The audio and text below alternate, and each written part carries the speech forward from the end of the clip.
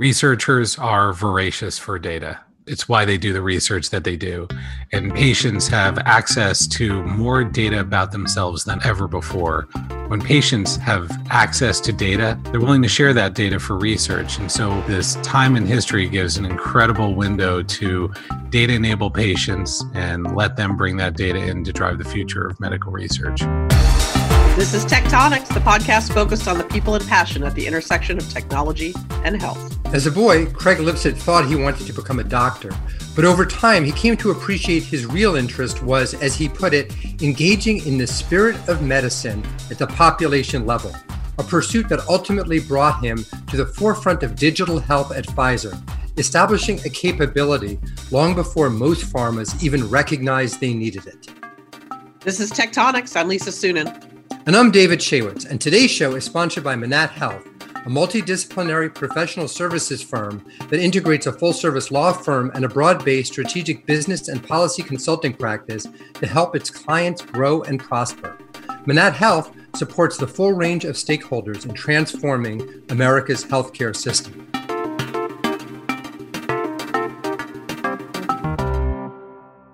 So, Lisa. Yes, David. How about this quarantine? How's it going for you? It's awesome. I've seen every room in my house. More than once. I drove past a gas station this morning. Gas is like $2. That's very confusing. I thought I was in high school again. Wow. Yeah. So it has been pretty strange, right? Yeah, I feel, it's hard to joke about in some ways because you know how much people are suffering. In other ways, it's like utterly ridiculous, what those of us who are fortunate enough not to be suffering are doing to manage our, home life. It's insane.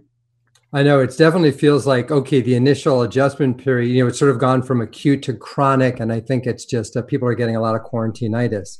Yeah. But we are lucky today to have our quarantinitis interrupted with a breath of fresh air as we introduce today's magnificent guest, magnificent, I say, Craig Lipset. So welcome to the show, Craig.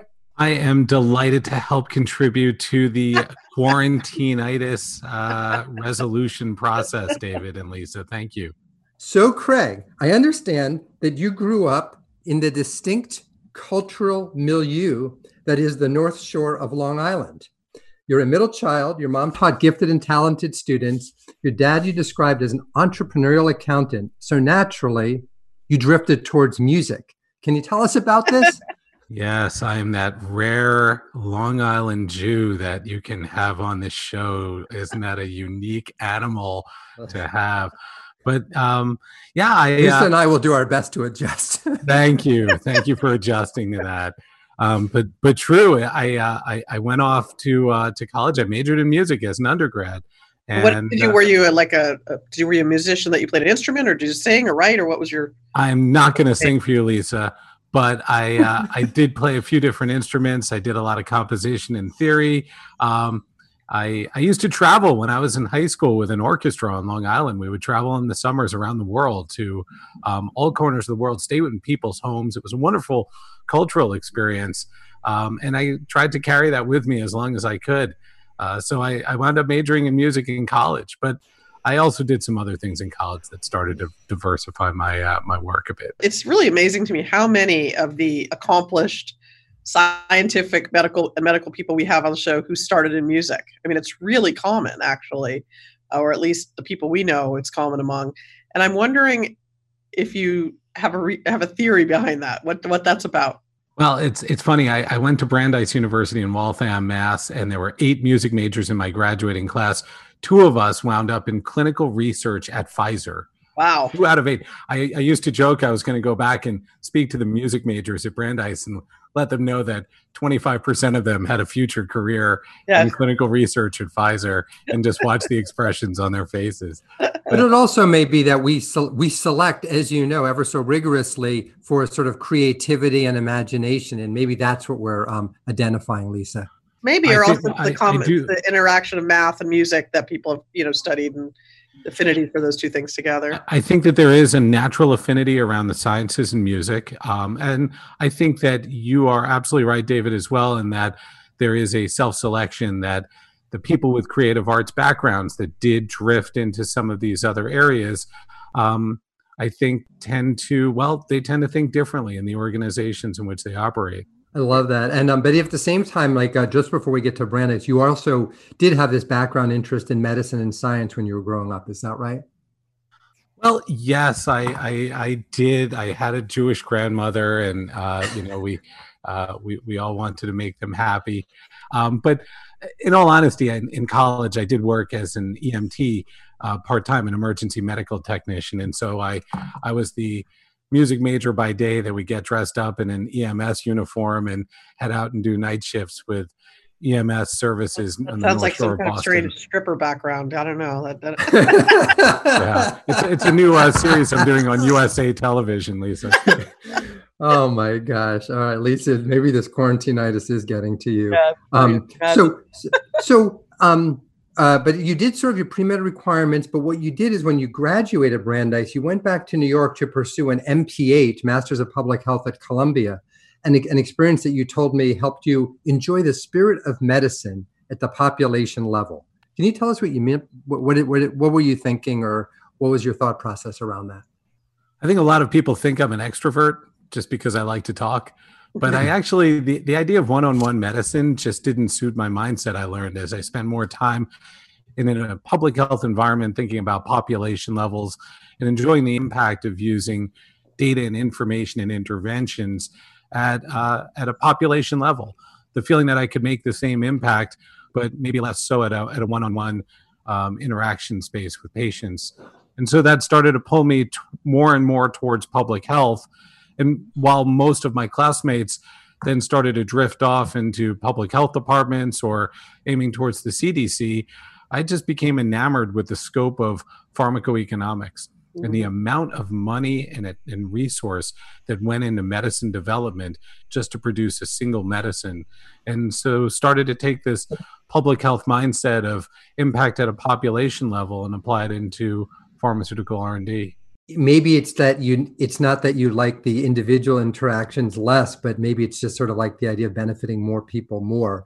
Because I could easily see you as many kinds of doctors.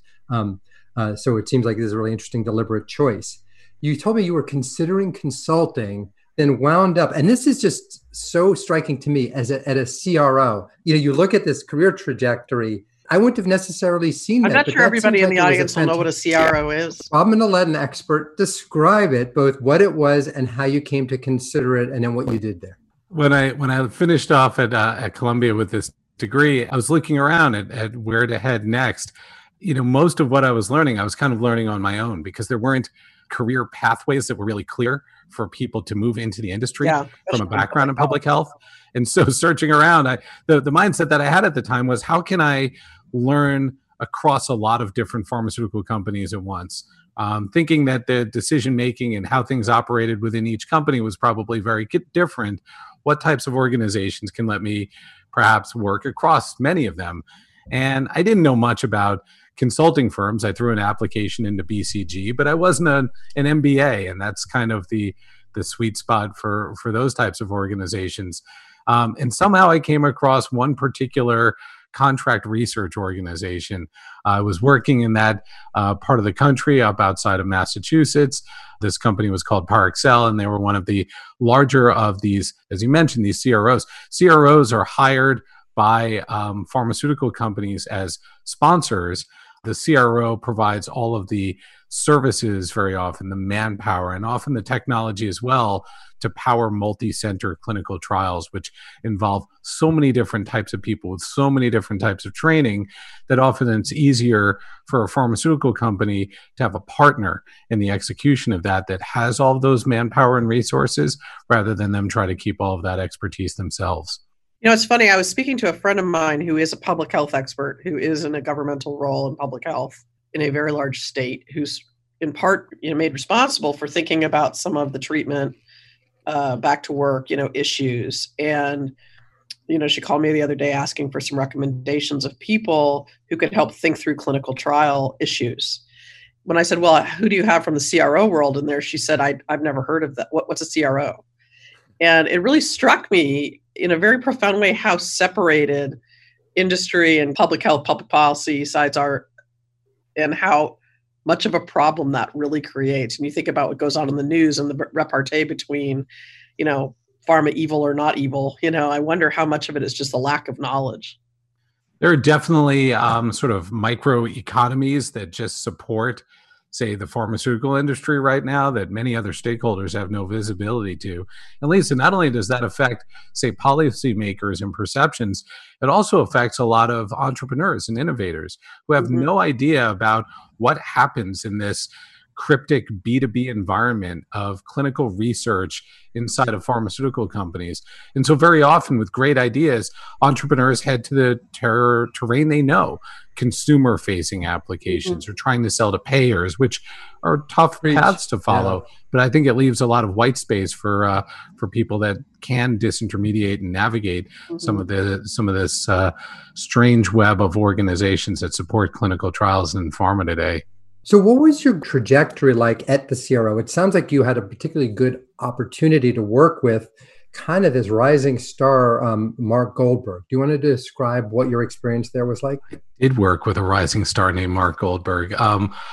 When I came in, Mark was the person who hired me. He was running the medical imaging division at Parexel, which was like a nascent group, largely based on his background in radiology and engineering.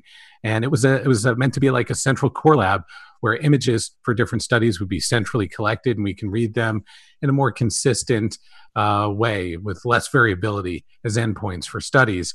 I joined and I was the project manager in this young group, and Mark just grew tremendously because of a strong vision that he had about the growing importance of technology in clinical research. Eventually, Mark became the president and CEO of Parexel as it grew and grew as a company. But during that time, I had a chance to take on a lot of new opportunities in areas during that time, whether it was business development or other aspects of the operations in the business, and gave me a great view. Eventually, I started to want to own more of the molecule rather than just support the services around it. And so it was around that time that I knew it was time to move on. So coming from the public health side of thinking, what surprised you the most about the pharmaceutical landscape? I was always amazed at the amount of money that was spent there. I always assumed that there was some machine for decision making that meant that those dollars were being spent in this, meticulously thoughtful manner. Oh, like government, you mean? It's the naivete of coming out of a public health training, I guess. But the decision making in so many companies. I mean, right away I came to see these companies that were making decisions based on consensus. And it amazed me that, the way these people were going to decide these important things were just based on, can we just get everybody to agree in the room? And it didn't seem to be at the time a very data intensive process. It seemed to be loud people getting their way. The organizational dynamics are fascinating, right? I mean, it's unbelievable. Once an organization is so big and the money being spent is so much, how many things are decided purely on the basis of just what can you accomplish in this matrix organization, right?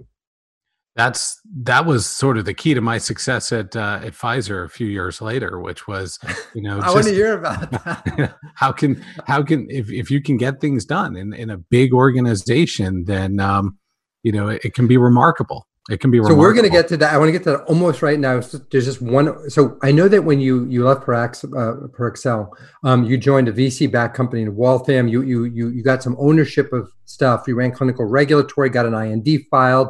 Company was bought by BMS. Boom, you're cooking with diesel. Everything is great. And then it seemed like just when you felt like you found your footing, ironically, in the context of footing, you were preparing for a charity run, and then something profoundly changed. Can you take us through that? It was right around when my second child was born. And so like a lot of, young parents, I was tired. And, that's not an unusual phenotype for a parent of two young kids. I decided to do with the company this Chase Corporate Challenge that was going on. And I knew I was a little out of shape at the time, but I didn't think it was that bad. And I could barely cross the finish line. And I kind of knew then something was going on, and I had a cough that I just couldn't seem to shake. So I finally did go and get that looked at. That led me down this path of discovery as a patient, right? And the value of my own data and my own journey to capturing a diagnosis that for me was pulmonary sarcoidosis. And I started to learn just how much lung function I had lost to the scarring associated with that, but also the appreciation of the importance and value of my own data for me in that journey. Did it take you a long time to get properly diagnosed for that? Because that's an unusual diagnosis, right? For a white Jewish guy? Yeah. Right? Because no, seriously, right? Yeah. Because I would sit in clinics at places like BU Medical Center, and residents would come walking in and like do a double take. And I'd almost joke with them that I know I'm not an African-American female, right? But because that's what they were all trained to think, that this is a disease of people that look a certain way. But in my case, I was really fortunate, Lisa. It didn't take me all that long to reach a diagnosis. I was really fortunate in connecting early with some really good resources, but I'm now on the board for the Foundation for Sarcoidosis Research, and I hear from patients regularly exactly your point of what a long journey it is for them to try to navigate to find the right people that can help them to make that diagnosis. And that's such a particularly cryptic diagnosis. It's one of those things whenever they're doing these things in clinical medicine where you bring in an expert and you give them a story. There's like 3 diagnoses. There's like this desert fever thing. I'm not quite getting it right. But like there's that it is a third of the time. There's something else like TB, it's a third of the time. And then it's sarcoid a third of the time. Because it's so cryptic and so unusual. So I'm happy you were diagnosed, but that's still such a poorly you appreciate, but just for the audience, it's a poorly understood condition. So then you made a big life change. You moved back to New York from the Boston area, and then you decided to join Pfizer, where you stayed for 11 years, and you led their clinical digital innovation. So I really wanted to spend the next little bit of time talking about some of what you were thinking when you joined, and what you told me, which I think is kind of relevant context for this conversation, is you said you did the same job for 11 years, but it struck me that you joined and did this digital stuff before it even existed as a thing, much less was cool.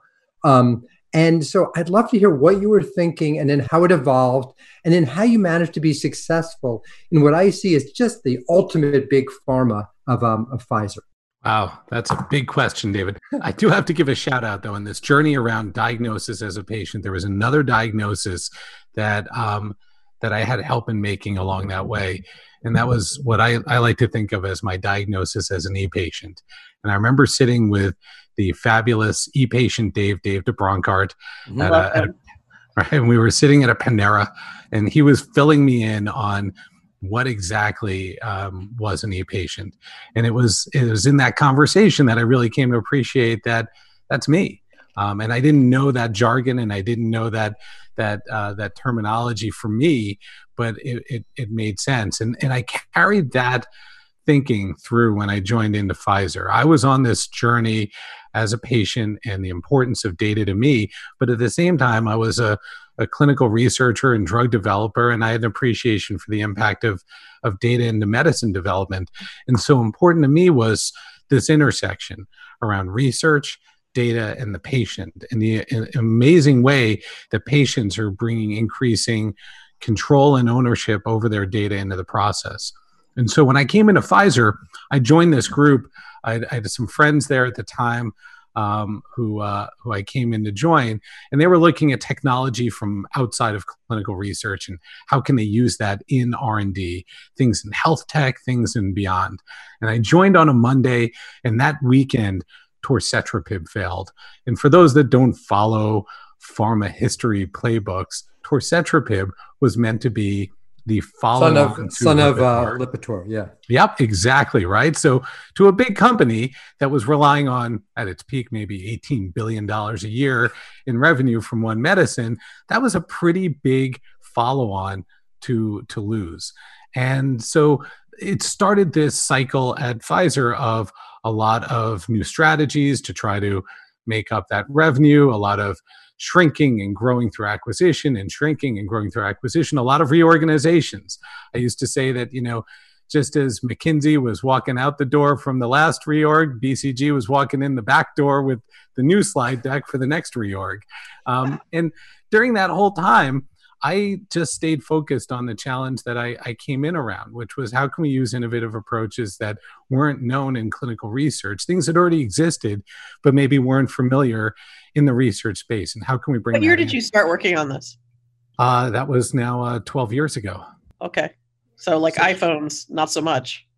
iPhones, not so much. In fact, one of the first flagship projects that I helped to architect at Pfizer 11 years ago now was the first remote trial, the first trial to run entirely in the home.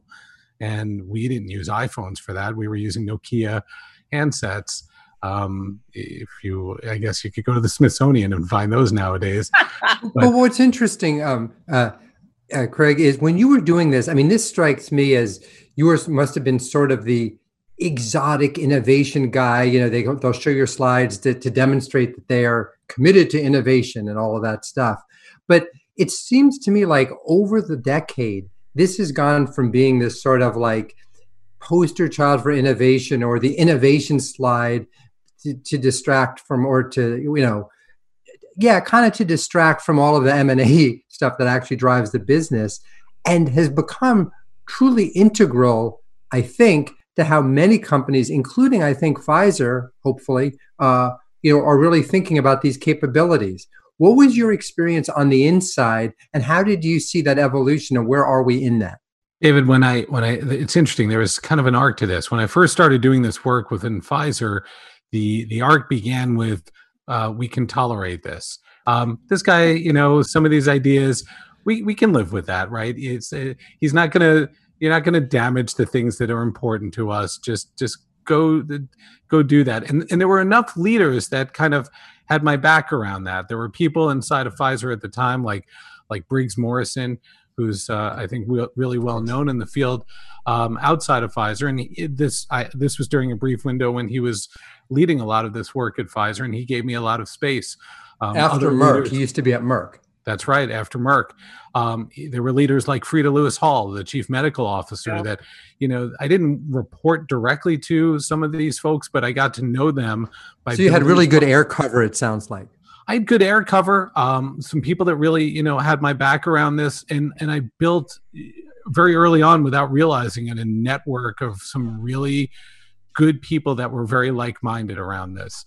And so when we first started doing things like the remote trial, it wasn't even on a slide that right. Pfizer would put out. I don't remember. I don't know I ever heard about it. I think that's so interesting. Eventually, we put out a press release from Pfizer, which was a big deal at the time, to announce that we were doing a novel study. And I remember when we put out the press release, I told the folks in the corporate communications group that someone from the FDA wanted to put a quote in our press release. And they looked at me and said, people from the FDA don't put quotes in Pfizer press releases. And lo and behold, Janet Woodcock put a quote in that press release voicing support for these types of innovative strategies. They were very much aligned to her vision and the future state that she wanted to point to. And I think from that point, David, to your point, people started to appreciate, some of these things can really fit in nice into slide decks and stories about what we're doing and where we're going. Things like our ability to return data and results back to research participants just became, good substrate. Things like our work, a program I had launched with my team called mClinical about using mobile in our trials just became, good substrate to go out and talk externally around. So the story kind of went from, we can tolerate this and a few leaders can give cover, to, this stuff makes some good slideware and a couple of nice releases a year and some good news stories when there are bad news cycles out there.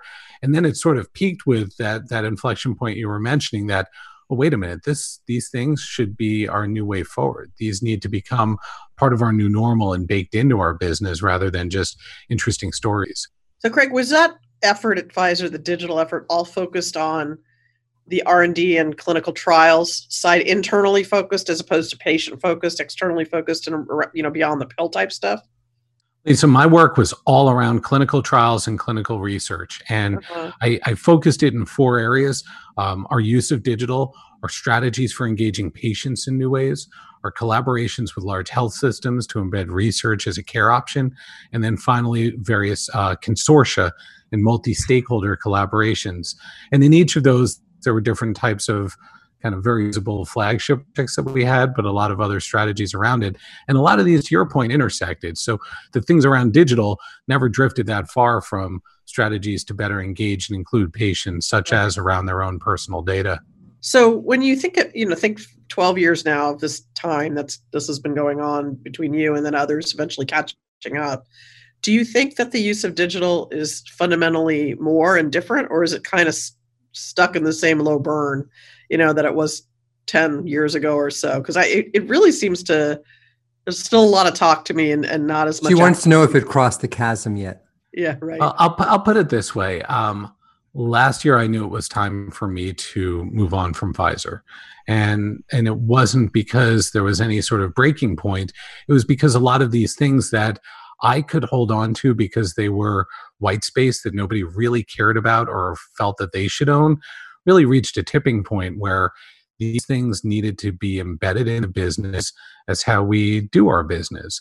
Whether that was strategies to engage with patients, digital tools like use of mobile, or strategies around health information technology, collaborations with health systems. These couldn't just be a ring-fenced area for a change agent like Craig to hold on to and own. They really needed to be a part of the business, where business owners who were dealing with related issues owned these digital elements as well. Now, we did bring in, and I can't speak to this specifically because it was just as I was leaving, a chief digital officer into the company around that same time. But I still believe that the strategy that makes the most sense for large organizations is that the people that own the business have to own the use of digital in those businesses. Yeah, but I mean, isn't it usually the case that the people who own the businesses have so little experience in digital and technology that they don't really, unless they happen to have their religion for some reason, they just can't get there. They're just not those people. They can't get there. It's hard. Their heads down, turning the crank with their operations, trying to keep up with that. But at the same time, if somebody who is adjacent to them is cooking up all these, exquisite digital solutions, they'll never fit them into the machine. And well, that's what I want. What's your key to getting the cultures to work? Because pharma has a particular culture, like you're experienced with, and a topic that always comes up is how do you get people to work in an integrated way that respects each other's sort of capabilities and brings out both of them. I mean, tech companies have the reverse situation where they bring in like medics and kind of generally treat them sort of like as sort of peripheral, whereas sometimes for statisticians, for data people, for tech people, that they sort of have this derivative experience working for a pharma company. How did you make sure that didn't happen? What was your secret to organizational success? I find that folks in particular in an R&D organization really respond to people who can empathize as an R&D person. It's very hard, I think, for a technologist to come in and get the right level of credibility on their own. I think that they need to have a voice of somebody who's been in that chair, who can empathize with what that R&D leader, that clinical researcher, that study team is dealing with because they've been there themselves, but can still show them that there's a different path forward, and can show them that there's a way to do this that won't hurt people, that won't jeopardize their job, that won't put the company, in a courtroom. And honestly, as crazy as it sounds, those three criteria very often were three of the critical criteria I would often think about, right? We can't hurt people, nobody wants to get fired, and we can't wind up in court. What did you do to drive buy-in, though? Was it something concrete? Was it an abstract idea? Because on the one hand, from the C-level, everyone's pushing this digital transformation that we've all discussed. On the other hand, people have their actual jobs to do. So often they just sort of see this as another sort of corporate initiative that they sort of have to, fend off while they're trying to do their real work. There's definitely a top-down and bottom-up element to this. It is hard to do it without having at least some level of leadership blessing. But I'll share a quick example when we were first introducing certain experiments using electronic informed consent, right? Which in and of itself doesn't seem remarkably disruptive, right? Moving a consent with a patient participating in a trial from a piece of paper on a clipboard to a tablet. But we went down this path of, we worked with leaders and we found there were 2 teams they were going to assign to us, and you're going to work with these teams and they will be told to work with you, and you can figure this out with them. And what I didn't really appreciate in that journey was how many other teams would self-identify and want to be, fast followers right on the tail. They didn't want to wait. Our thinking was we would generate evidence of what worked with these first 2 teams that were given to us, and then we'll go out and start to build up more scale with others. And instead, what we found was there are always an army of people that are also on this tail that want to step forward and want to use these tools. And in order to drive more change and adoption in an organization, we have to identify those people, right? And we have to give them the ability to join that army, because that's how these things go viral. It's almost like that Dancing Man video from the old TED Talk, right? Maybe I was the idiot that was standing up and doing the first dancing, but like they say in the video, it's those next 2 brave souls that stand up and start dancing that validate it and make it into a real movement. And if you can find those people that want to stand up and give them a little bit of music so that they feel that they can get up and dance, you can really make some of these things go viral in the organization.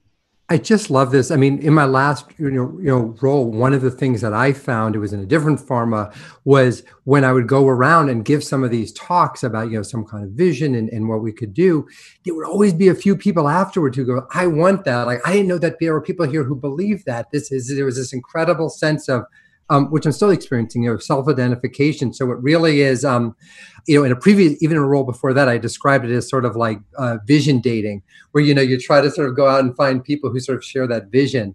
So I think it's so exciting. Now, I wanted to I know we only have a few minutes, but like you said, you left Pfizer, and I just wanted to have a few minutes here for you to describe what you're doing now and how you're liking it and what you're hoping to do next, given the number of options that you must have with all your success at Pfizer. So thank you so much for that, David. I honestly feel like I'm doing the exact same thing I was doing when I was at Pfizer. I'm continuing to work with so many different groups around a lot of these same challenges in clinical research today. So I find myself working with biotech and pharma companies around prioritizing different innovation opportunities for their medicine development organizations. I'm working with tech and startup on their own products and go to market to make an impact on this space, and with a lot of investors who are looking at opportunities to try to make an impact here. But the best part for me is the ability and the good fortune to be able to choose who I get to work with. And one thing that's wonderful in this space is the people that come into clinical research really have a lean towards that spirit of public health that we started with. They truly want to make an impact, and they truly believe that they're here not just to make money and to succeed, which many of them can, but they really want to make an impact, and that's why they've chosen to work in this space. I'll tell you right now that a lot of my time is being spent on COVID-19 trial continuity. So as you can imagine, being a guy who did one of the first clinical trials to run in people's homes, that's pretty topical right now. And so I'm spending a lot of time with folks helping them to pivot and adapt their existing studies, but importantly, try and work through how to embed this to not just be protocol deviations and SOP waivers that we have to work around, but how do we instantiate this as the new normal and really commit to this change? Or at least give people the option. Back to a personal question, because the COVID-19 question really makes me want to circle back to your own diagnosis and your e-patientness. And, so you've got a particular risks profile in this current situation, I would think. Have you been engaging as an e-patient, tracking your data, using your pulse oximeter, using it to sort of think about how you engage in the world right now? So I have to tell you, being a a person who's been in drug development, having a background in epidemiology, where my work at Columbia was really in infectious disease, and then being a patient with an immune-mediated pulmonary disease and living in New Jersey, I definitely felt a target on my back for the last few weeks. My data is not terribly interesting right now because I am so locked down in this bubble that I'm in, that, you know, my data itself is pretty boring. But suffice to say, I continue to track. I have a number of devices that I enjoy tracking with and just keeping tabs around. I've got a few Withings products laying around here that I like, and, you know, an Apple Watch to boot. So a lot of these, you know, are certainly important to me. But right now, my data is pretty boring. Well, that's the thing. That's what they always say. In medicine, we would always say you never want to be an interesting patient. So I'm glad. Let's hope that you stay, that you don't become one. Thank you so much for joining us. Just an absolutely fascinating and inspiring journey and discussion. Yeah, really, really interesting. And I think, you know, it's good to talk to people who've been thinking around this digital field for a long time. And I'm amazed. I think most of us who are in that position have been sort of excited by how much has changed and horrified by how little has changed at the same time. Lisa, I remain optimistic as we see some of these different opportunities continue, whether it's people are more aware of clinical research than ever before. The availability of digital health tools is only growing. And thanks in large part to, you know, even the most recent HHS announcement around their open data API, I think this is just going to put even more health data in the hands of patients, who 9 times out of 10, when surveyed, are willing to share that data to support research. And so I think this convergence around research participation, data-enabled patients, and digital tools is really an amazing inflection point. Well, that's a great note to leave it on. Thank you so much. That was awesome. Thank you both.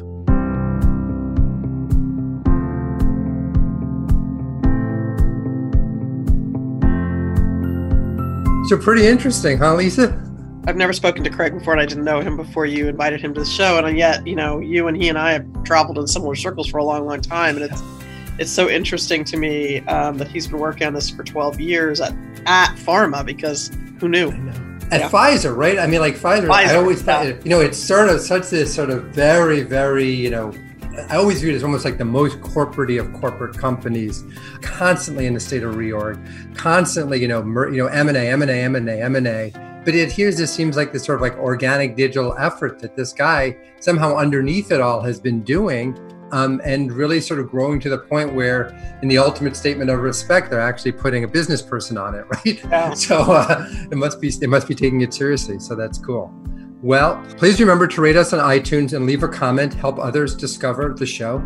You can follow David's column, Astounding Health Tech, at the Timmerman Report, and read his occasional book reviews in the Wall Street Journal. And you can follow the always captivating Lisa Suennen at VentureValkyrie.com. We're grateful to our sponsor, Manatt Health, a multidisciplinary professional services firm that includes a full-service law firm and a broad-based strategic business and policy consulting practice to help our clients grow and prosper. Manatt Health supports the full range of stakeholders in transforming America's healthcare system. Tectonics is produced by Connected Social Media and recorded in quarantine in Northern California. Stay safe. Stay inside.